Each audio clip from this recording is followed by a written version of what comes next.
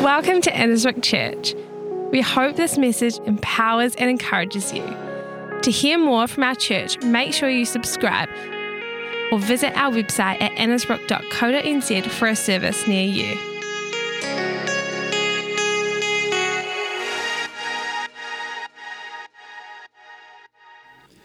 It's my privilege to be sharing this morning. We are going to be talking... Yep. They really were scraping the bottom of the barrel. Yep, everyone was busy. Crystal was busy. Ben was busy. But I don't know why you're here now. But I'm really privileged to be sharing about communion this morning. And we've just titled this message, The Centrality of Communion, because communion is all about Jesus, and Jesus is central to our faith as Christians, as followers of Jesus. Innisbrook has been on this journey called Following the Way. It's like a series that apparently is going to take 2 or 3 years to get through. But Following the Way is all about following Jesus, what it means as followers of Christ. We put our faith in Jesus. Jesus has died on the cross. He's been buried for 3 days, 3 nights, risen again. And through faith in him, by grace, we are saved and we have eternal life. And that is the gospel, right? Who agrees with that?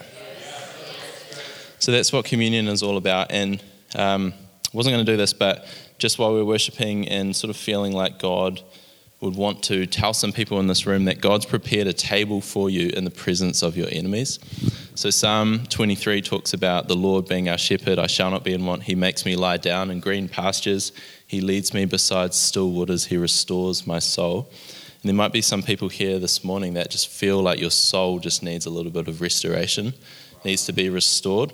Verse 5 says, you prepare a table for me in the presence of my enemies. And we'll hear about this when we go to Luke 21 in terms of the Last Supper that Jesus shared with his disciples. But that table that God prepares for us in the presence of our enemies is a table of provision. It speaks of provision. It speaks of being welcomed in to his home. And some of us this morning, who needs a little bit of restoration? And so the presence of our enemies could speak to the pain that we're currently suffering, the hurt, the rejection, the anxiety. It could be anything mentally. It could be a physical, presence of our enemies. It's not like we're sitting next to our enemies right now, or maybe we are. Maybe we've had a fight on the way to church. Come on. Who had a fight on the way to church? Yeah, we went in separate cars, so we didn't fight, no. But hey, sometimes we are in the presence and feeling surrounded by enemies, like attacks, just burdens. And so Jesus this morning would say, hey, I've got this thing called communion. It's a table that I've prepared for you in the presence of all you're going through. Come to me, all who are weary and heavy laden, and I will give you rest. I will restore your soul. Let's just pray, and then we'll get into it. Father, I thank you for your word. I thank you for who you are. I thank you for the promise of eternity. And I thank you for your salvation work, Lord, through Jesus. I thank you, Lord, that you became a man. You walked among us. You were sinless, blameless, and lived the life that we could never live for ourselves. And by faith in you, Jesus, you've restored us and you've given us the gift of eternity, righteousness, Lord. We are clothed by your grace. So we love you, Lord. And I pray that as we open the word this morning, Lord, we would uncover the mysteries that you have for us and uncover a fresh revelation of who you are, that we would fall more in love with you, Lord God. Amen. So the text that we're going to look at, first of all, my name's Joshua. Hello. Good to meet you. I'm married to the beautiful Sophie. Why don't you stand up? Give us... Okay, she's not standing up. She gave me the eyes. Married to the beautiful Sophie Kirk. We've got 2 children in creche. Most of you probably have been hit by one of the 2 children. And so we're dealing with that at the moment. But we've been a part of Innisbrook for 7 years. We've been part of this city location for the last 10 weeks, and it's been an amazing journey, but we've been part of the other location 7 years, which is the longest time I've ever spent at one single church, which is amazing. and we're loving the community here. Annesbrook is home, and we're just surrounded by beautiful people, beautiful leaders, and we're just so privileged, Dave and Michelle, to be here with you, and privileged to be sharing with you all. We don't take this lightly, sharing the Word of God, and so why don't we turn to Luke 21. This is the text for today. So this is the Last Supper. It's titled the Last Supper in my Bible, but the Last Supper doesn't actually appear in the text. But this is the time when Jesus shared communion with his disciples. So we're about to learn what communion is. And from this moment in Luke, it's also accounted in Matthew and Mark. This is the moment where the Christian church has been celebrating this thing called communion for the last 2,000 years. So Luke 22, verse 14, when the hour came, is it on the screen? Cool. Jesus reclined at the table. Which is, first of all, so I'm jumping around, I've already gone off my notes. Jesus reclined at the table, which is fascinating because he's about to be betrayed by Judas. He's literally, as the Psalm 23 mentioned, he's in the presence of his enemy. Just a few verses before Jesus reclined at the table, in verse 3, 22 verse 3, it's not on the screen, it said that Satan entered Judas because Judas was about to betray him. So Jesus is reclining next to his enemy. He's in a posture of rest, which is absolutely incredible. And he said to them, I've eagerly desired to eat this Passover with you before I suffer. Remember that word Passover. For I tell you, I will not eat it again until it finds fulfillment in the kingdom of God. After taking the cup, he gave thanks and said, take this and divide it among you, for I tell you, I will not drink again of the fruit of the vine until the kingdom of God comes. And he took bread.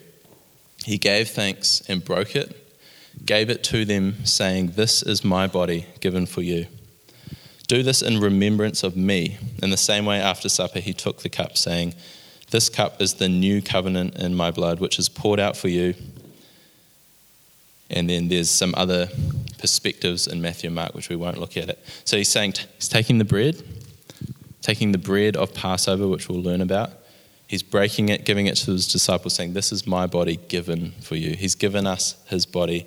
This is my blood poured out. And literally less than 24 hours later, he's hanging on the cross, pouring his blood out, giving us his body on the cross for the salvation of the world, which is absolutely incredible.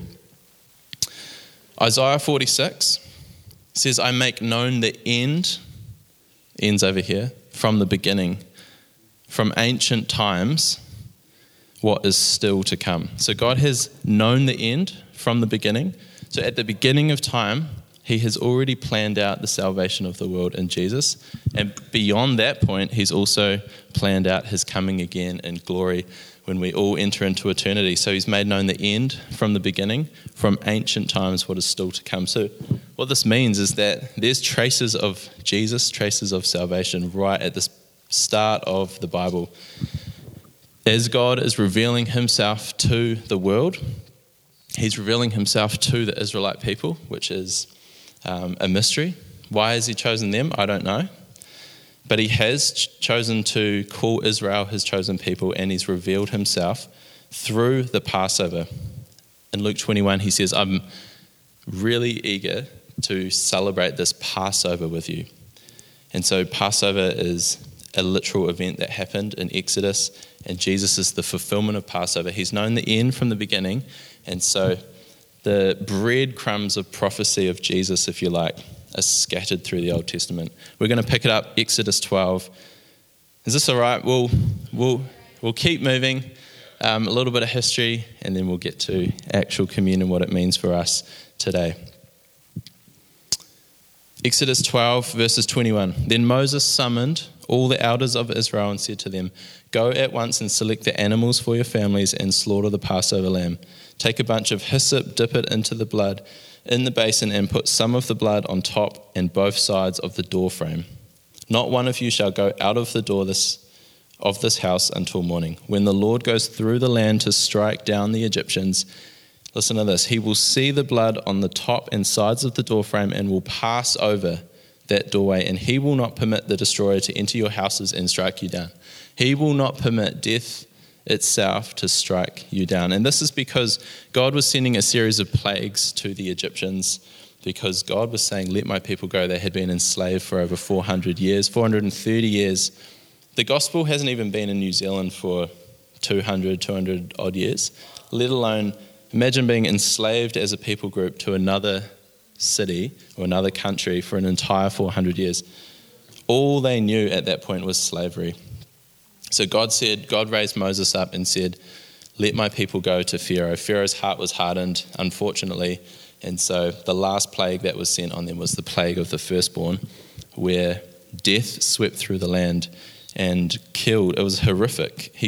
Death swept through the land and killed all the firstborn children. But the children of Israel had faith in God, and it was their faith through the sacrificial lamb that was slaughtered and the blood put over the doorframes of their homes that were saved. This is the Old Testament, but it's prophetic of what Jesus has done for us. Jesus has said that his blood has been poured out. John identifies Jesus as the Lamb of God who takes away the sins of the world. Jesus is our sacrificial lamb, and by faith through grace, we experience the same covering, the same protection that the Israelites experienced. Exodus 16 talks about manna from heaven, so bread from heaven. We've got the cup today and the bread of communion, the blood and the body of Christ. Manna is bread from heaven that God provided to the Israelite people in the desert. So you've got 3 million people. You've come out of Egypt, and then, of course, you're going to be hungry because you're in the desert and you haven't got food for 3 million people. So they're complaining. They're like, hey, let's just go back to Egypt, because it was, even though we were enslaved, at least we could have some sweet barbecued ribs. Come on, Dave King. So God said to Moses, hey, I'm going to send manna from heaven. This isn't on the screens, but it's chapter 16. I'll just read through it quickly. It says, the Lord said to Moses, I will rain down bread from heaven for you. The people are to go out every day and gather enough for that day. In this way I will test them and see whether they follow my instructions. So I will rain down bread from heaven. In verse 31, the people of Israel called the bread manna. Apparently it was like coriander seed and tasted like wafers made with honey. And the Israelites ate the manna for 40 years. So they were brought out of Egypt. They ate manna in the desert. Jesus fulfills that again. Again, all of these stories are just prophetic utterances of Christ to come. Jesus is bread from heaven. John 6 talks about this. In John 6 it says, this is Jesus talking about himself. John 6:48. I am the bread of life. He literally references this Exodus passage we've just read. Your forefathers ate manna in the desert, yet they died. But here is the bread that comes down from heaven. So Jesus has come down from heaven, just like manna fell from heaven. He came down from heaven with which a man may eat and not die. I am the living bread that came down from heaven. If anyone eats of this bread, he will live forever. This bread is my flesh, which I will give for the life of the world. So this was before the Last Supper, but then when we pick it up in the Last Supper, Jesus says this bread, this matzah bread, this unleavened bread, which we won't talk about today, it's essentially flat bread. It's got no yeast in it, so it represents a sinless life that Jesus lived. He picked it up and said, this is my body given for you. So Jesus, the bread of life. The word says, in the beginning was the Word was with God, the Word was God. The Word became flesh and dwelt among us. So the Word became flesh in Jesus Christ, and he dwelt among us. And just like the Israelites in Exodus 16 had to rely on the bread daily to nourish their bodies, we rely on Jesus to nourish our souls daily. You know, we pray, our Father in heaven, hallowed be your name, your kingdom come, your will be done on earth as it is in heaven. Give us today our daily bread. We need Jesus daily, the Word of God. It nourishes our souls, and he has given his life as an offering for us to enter into eternity. So we've got the bread and we've got the cup. You still with me? I'm having to smash through it because there's so much goodness. The hardest thing about preaching, I think, is like what you leave out. So he is the bread of life. He's given his body and he's shed his blood. One thing that's really interesting is he says this. He says, this cup, so he's again talking to his disciples, they're celebrating Passover. All that is in the disciples' mind is this picture of Old Testament stuff, right? They've celebrated Passover for 1,500 years. Every single year, the festivals of the Jewish calendar are like cyclical. They go on and on and on. God commanded Moses initially to celebrate the Passover as a lasting ordinance, and they've done a really, really good job of that. 1,500 years later, they're still celebrating Passover. So the disciples are approaching this with an Old Testament, old kind of revelation of who God is mindset. But Jesus says when he picks up this bread, this is my body, do this in remembrance of me. He's doing something really, really significant here. He's essentially putting a line in the ground and saying, traditionally you've remembered the sacrificial system of animals. Traditionally you have seen me move through an Old Testament, Old Covenant way, and it's still relevant, but he's saying, now do everything in remembrance of me because I am significant. I am fulfilling the Old Covenant and initiating a new covenant. He says, this is the cup of my blood in the new covenant. What is that new covenant? There's this thing that we throw around all the time. Let's go to Hebrews chapter 9, verse 14. It says, how much more then will the blood of Christ, who through the eternal Spirit offered himself unblemished to God, cleanse our consciences from acts that lead to death, so that we may serve the living God.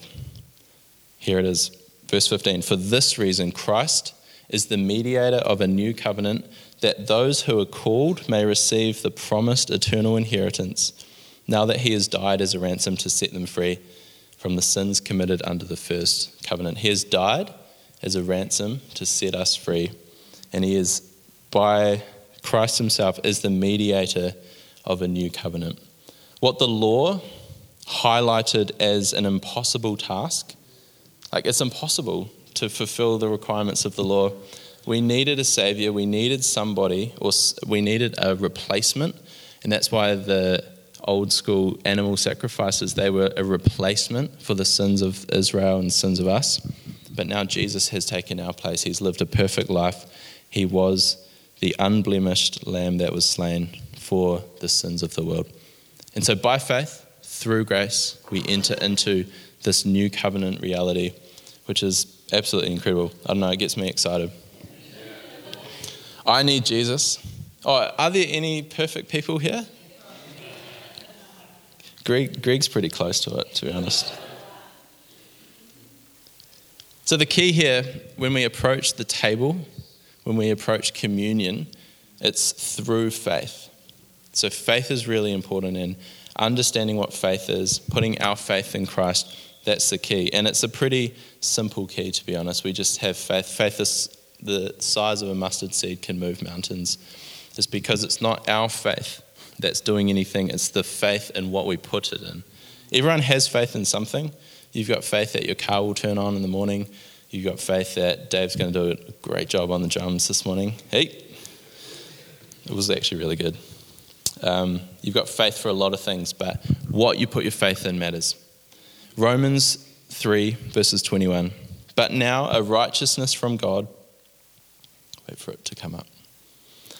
But now a righteousness from God apart from the law has been made known, which the law and the prophets testify. So here it is. This righteousness from God comes through faith in Jesus Christ to all who believe.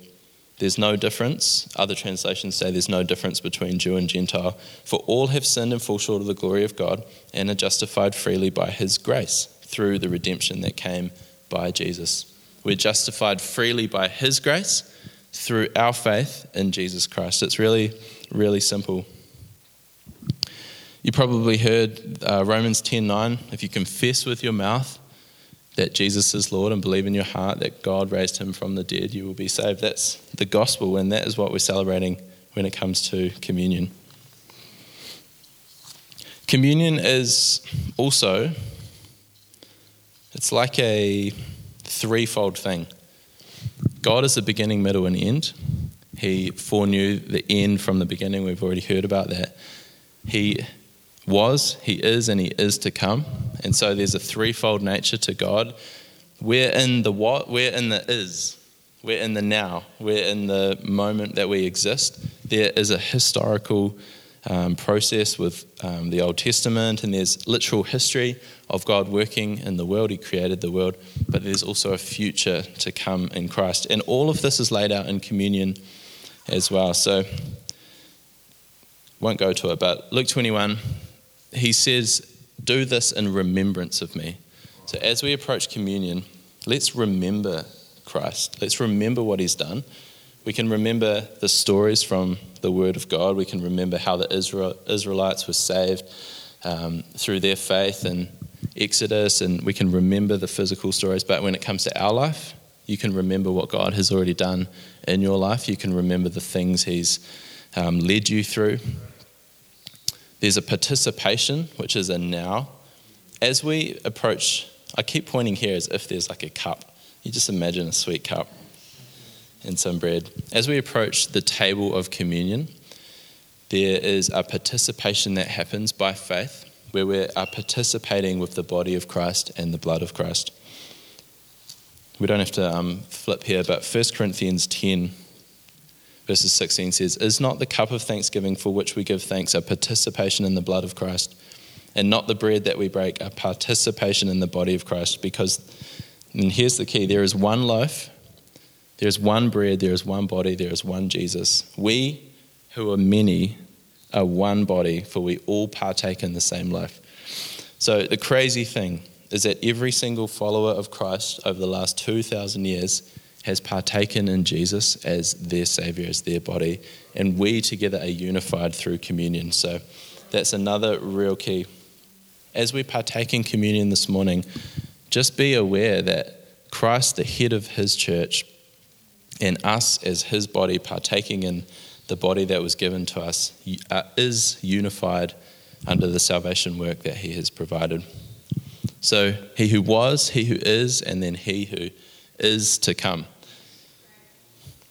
Let's go back to Luke 21, and we're almost finished, and then we're going to hand out communion and partake in this. Jesus said, I have eagerly desired to eat this Passover with you before I suffer. This is Luke 22, verse 16. For I tell you, I will not eat it again until it finds fulfillment in the kingdom of God. What does that mean? He says it twice. He says, take this and divide it among you, for I tell you, I will not drink again of the fruit of the vine until the kingdom of God comes. 1 Corinthians says it this way. Paul says, whenever you eat this bread and drink this cup, you proclaim the Lord's death until he comes. So there is a future kingdom that is coming where all will be fulfilled. The work of the cross is finished, it's complete, it's accessible to us now, but it will find fulfillment in the future. The fulfillment is when every tear is wiped away.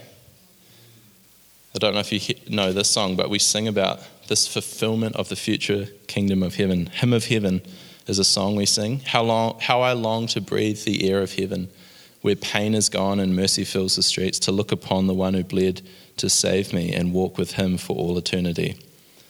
There will be a day when all will bow before him. There will be a day when death will be no more. Standing face to face with he who died and rose again, holy, holy is the Lord.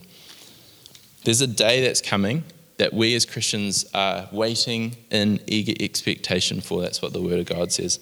We are waiting for the sons and daughters of God to be revealed, where he will fulfill this communion, this new Passover, if you like. Just like the Israelites walked through the desert for 40 years, they found their final fulfillment in the promised land. And therefore that manna, that daily bread that was falling every single day that they relied on, stopped. There'll be a day where we are face to face with the Lord, and this bread, this daily bread, will literally be revealed in a really powerful, fresh, real way. So as we partake in communion, we remember, do this in remembrance of me. Remember the stories of old, the good things God has done. We participate now in the death and resurrection of Christ, and then we look forward and we proclaim the Lord's death until he returns again. We'll get the hosts to hand out communion, and we'll invite your team up. So we're going to participate in this together. I just want to, and host, you can just hand them out to everyone where they're sitting. I just want to pull our attention back to this whole posture of reclining at the table. So Luke 22 verses 14. When the hour came, Jesus and his apostles reclined at the table. So this was a real practical thing that they did. They kind of had a different table set up than we do now. So the tables were lower and there were like couches around the table, and they sort of leant up against the pillows and put their arms on the table and sort of leant into there. So the posture was reclining. Their feet were out behind them. So it's a real practical thing. But I also just want us to focus on, like, Jesus is literally about to suffer the worst death anyone could ever suffer on earth. Crucifixion was horrible in and of its own right. The Romans were expert at keeping people alive and just sort of riding that line of death where they're not dead, but they're basically dead, but they just keep them alive. And it was a horrendous torture. Less than 24 hours, and Jesus knew that was coming. He said, "I've eagerly desired to eat this Passover with you before I suffer." He knew what was happening. He also said during this meal to Judas, "Hey, go and do what you need to do. Go and betray me."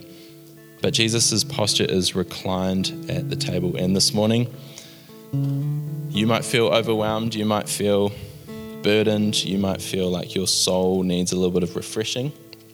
There are many ways to approach communion and many things that we can gather from it. But this morning, let's just focus on that restoration grace that comes through Christ. And by the power of the Holy Spirit, I pray that as we partake in communion, we would learn afresh what it is to recline at his table in the presence of our enemies, in the presence of our pain, our suffering, the things going bad at work, the presence of sickness, the presence of stress, anxiety, depression.